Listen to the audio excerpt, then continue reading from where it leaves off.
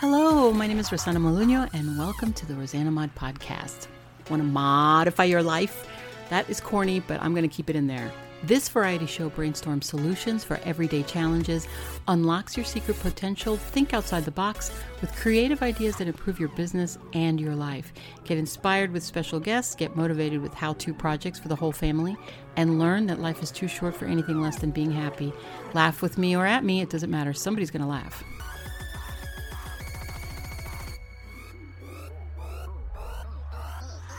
Welcome to the Rosanna Mod Variety Pod. This is your vessel and host, Rosanna Molinho, aka Rosanna Mod. This is episode 76, 76, and Buzzsprout sent me a congratulations on your 75th episode. So yay me, congratulations Rosanna, and congratulations to all her listeners. Every one of you who are listening right now, thank you for sticking with me. It gets better as I go. I hope you notice something like that, because if I didn't get any better, then I wouldn't be wanting to do it, right? I think I should be improving. At least I better be. Let me know if I'm not, okay? Today we're going to talk about coworkers that suck. I couldn't find a better title. I kept thinking, don't use the word suck, but you know what? They do. So I've worked in a lot of places, done a lot of things, seen a lot of people, and yeah, for sure I have a lot of experience in dealing with the diversity of characters and personalities, and I think that they've helped me grow as a person, have given me a special skill set on how to deal with people like this and tolerate people like this. You've got the butt kisser, you've got the show off, you've got the delegator, the one who's bossy, who thinks that they're a boss but they're not. You've got the nonconformist, the noncompliant, the rebel. You've got the passive one who will, the yes girl or the yes guy who does whatever they're told. You've got the older person who's got flatulence. You've got the girl or the guy who talk to themselves under breath. You've got the snake in the grass or the one who plays both sides of the fence, who is all nice to you but then turns around and tells the boss everything you just told them. You've got basically we call them the rat, and they don't really survive very long anywhere but. And then you've got the one who's the hoarder, the one who takes everybody's work, and we're going to deal with all of those. There's different types of coworkers, as you can see, different types of employees, because there's different types of people. People are human, as I've always liked to say, and humans have different personalities. They have different quirks. You might have your own quirk that you don't even realize bothers somebody else. You might be really surprised. So I have a suggestion at the end of this for managers, supervisors, and anyone, or assistant managers, or anybody that's in charge of training who might want to take heed and listen to my brilliant creative thought on this, because I really believe that it's a good idea. I'm not going to go through each type of style of employee or each type of coworker, because they all have too many different things that they do. But the bottom line is going to fall on, does your work suffer because of this coworker's activity? Or does your work suffer because of this coworker's personality? Or it could be their personality. This is how they are. Like the rebel, for example. Maybe they just like breaking rules and that's just how they are. But is it impeding your work? Is it hurting your work? That's the bottom line. If it's not, then you're going to have to learn to tolerate. I hate to say, you're going to have to learn to be patient, and really the word is tolerance, and just recognize that everybody's different. Let's take an example.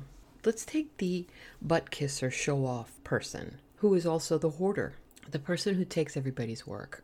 If they've already been spoken to about it, or somebody has already brought it to their attention, hey, stop taking everybody's work, and they're still doing it, their excuse cannot be anymore, well, I can't help it. I just can't help it. I just type fast. That's BS, okay? Let's start from that. Start from the reality of it. The reality is, if you've already been spoken to about it and you continually do it, you're no longer a butt kisser, you're no longer a show-off, and you're no longer a hoarder. Now, you are just sabotaging. Now, you're doing it on purpose. What are you trying to prove? You are no longer a team player, because you are separating yourself from the rest of the team by taking everybody's work. What do you do with somebody like that? Well, I'm not the supervisor and I'm not the manager, but I know what I would do. Simple. If you're going to delegate work to everybody in the morning and everybody's got their own work to do, and there's a limited amount of work to be done in the office, and this person does all the work because they finish all their work because they're so fast that they go into other people's queues or other people's positions and start doing their work, then you have a problem. Then you need to address it, and you need to say, hey, everybody gets their own specific thing to do. Stop going into other people's work. Do your own.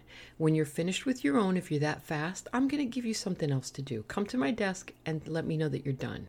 Maybe if other people have told you about it, you should really just sit down and look at it and think to yourself, wow, I didn't realize it was that bad, that it came to this, that somebody actually had to tell me. It could be an OCD issue with you. Maybe you just can't help that. Maybe you're doing it on purpose, but you really can't help it. Maybe it is OCD. You get that checked. The point is, there's always a solution in the office with every type of different personality. This is my creative idea that I think would work. When you have a diversity of people, a diversity of employees with different backgrounds, different cultures, different races, what's the best way to handle that? First of all, you don't bring it to their attention. You don't bring it to the attention of anybody that they are different. That's the number one thing. And I'm going to tackle that in a whole nother episode about race, because that's really what it is. You don't bring it to anybody's attention, right? Number one. Number two, you don't know your employees, managers. I'm talking to you. You don't know your employees. How do I know this? Because a lot of you were hired after, replacing another manager. When you got to know this new group of people that you were just hired on, to delegate or to work with, do you know each of them? Really? Have you looked at their resumes? Do you have the resumes in front of you? I think my challenge to you would be go to HR and grab a resume of every employee that you have on your team today. Have a little file. Take the time. If you don't have the time, give it to your assistant manager, and both of you get a meeting together where you can actually look at all these resumes and then find out, first of all, from each person. You might even want to do like a little one-on-one, a little meetup, like a review, and just get to know the employee. Ask, is there anything new on this resume that you added, any skill set that you learned after you were hired here? Is there anything that you'd like to add? And then write it in, because they might have gotten their license doing something. They might have gotten, their soldering license. They might have gotten their Toastmaster license, which teaches them how to speak in front of groups. They might have learned a new language. They might have learned a new software program, something that they didn't write down on their resume. Maybe they didn't get the time to update their resume, but these are crucial skills that you need, that you might be looking for in your company, that you're missing out. Well, this person's sitting right there knowing how to do it, and you're looking somewhere else to hire. Totally missed opportunity. That's one thing that I need for you to know. I think it's really important that we do that. Pay close attention to our employees so that we know who is working for us, who these people really are. What is it that makes them tick? It's important that you know, because this way, there are no surprises. There are better ways to delegate work. Don't give the person that's got the OCD, that needs to type fast, a position that doesn't have any work for her. Obviously, if she likes to type fast, well, give her some data entry to do. Help her work out in another department, or put her in another department where there is data entry. That's all they do over there is work, and they have all these high numbers and slow typers. And meanwhile, you've got this really fast typer over here. Well, then put her over there. Have her work with them all day. She gets through the work fast. So what's the problem there? That's the first solution. One of the first solutions that I have. Another solution is an idea as corny will go, really, really corny. It's a game. You write 3 things. 2 things can be true and 1 thing can be false. So you send it out on email.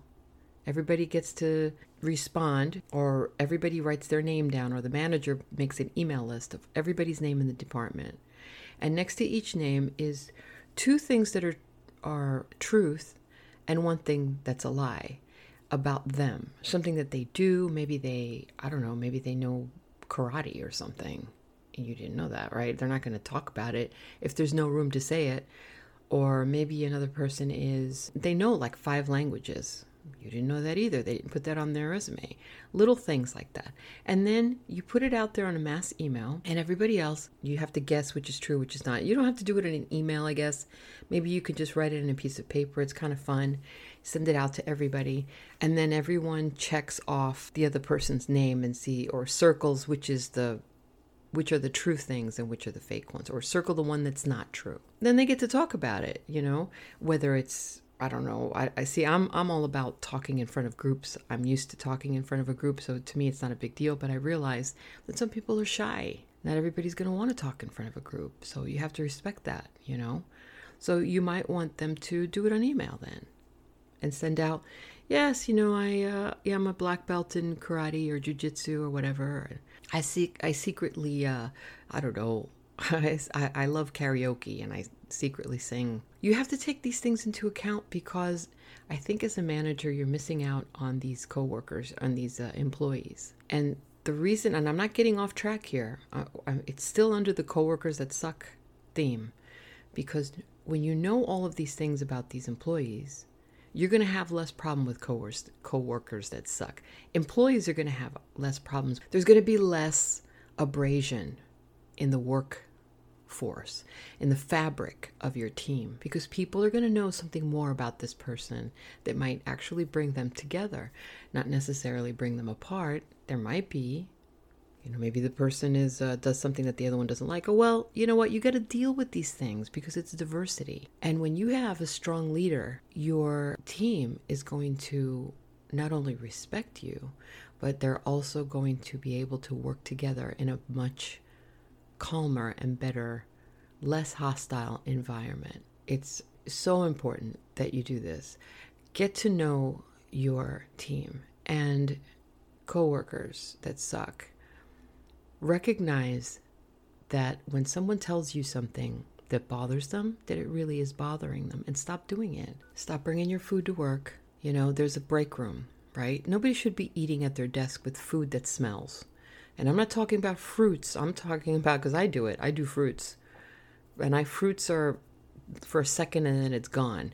I'm talking about like bowls of pork soup with cabbage or something that people have actually brought into work, and they sit there and eat it at their desk when there's a break room right there. Managers, please, if you see this happening, you don't have to wait for somebody to complain about it. Just, excuse me, why are you eating at your desk? No, that's food goes into, hot meals or whatever. It goes into the break room. You go and you eat in the break room, or you got your car outside.